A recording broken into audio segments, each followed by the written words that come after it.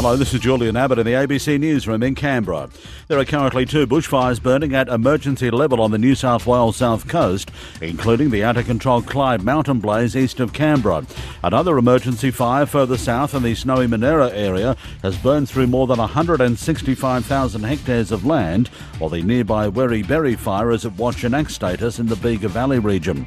Bega Valley Shire Mayor Christy McBain says the area has already experienced damage to some key infrastructure. We've had 2 bridges in the Bega Valley impacted, and our water disinfection systems. So there are boiled water notice alerts at the moment for drinking water out of the Brogo catchment. And a number of major roads remain closed on the south coast, including the Princes Highway from Maria to Batemans Bay and from Ulladulla to just south of Nowra. But the Snowy Mountains Highway was reopened last night from Bega to Cooma.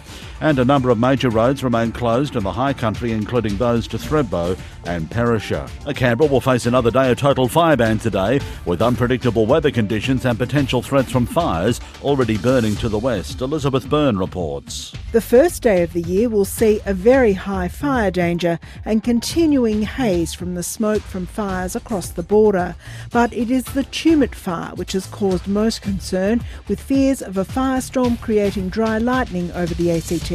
The Emergency Services Agency's Georgina Whelan says the situation is being monitored closely. We're seeing unusual weather patterns, and the fire conditions are unprecedented. She's urged Canberra residents to prepare a fire plan and be prepared.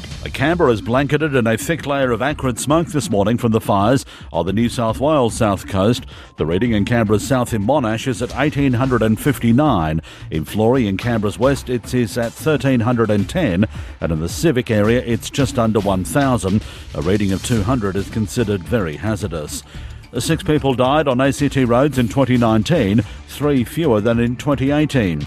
The number is also 3 fewer than the average number of deaths in the past 10 years.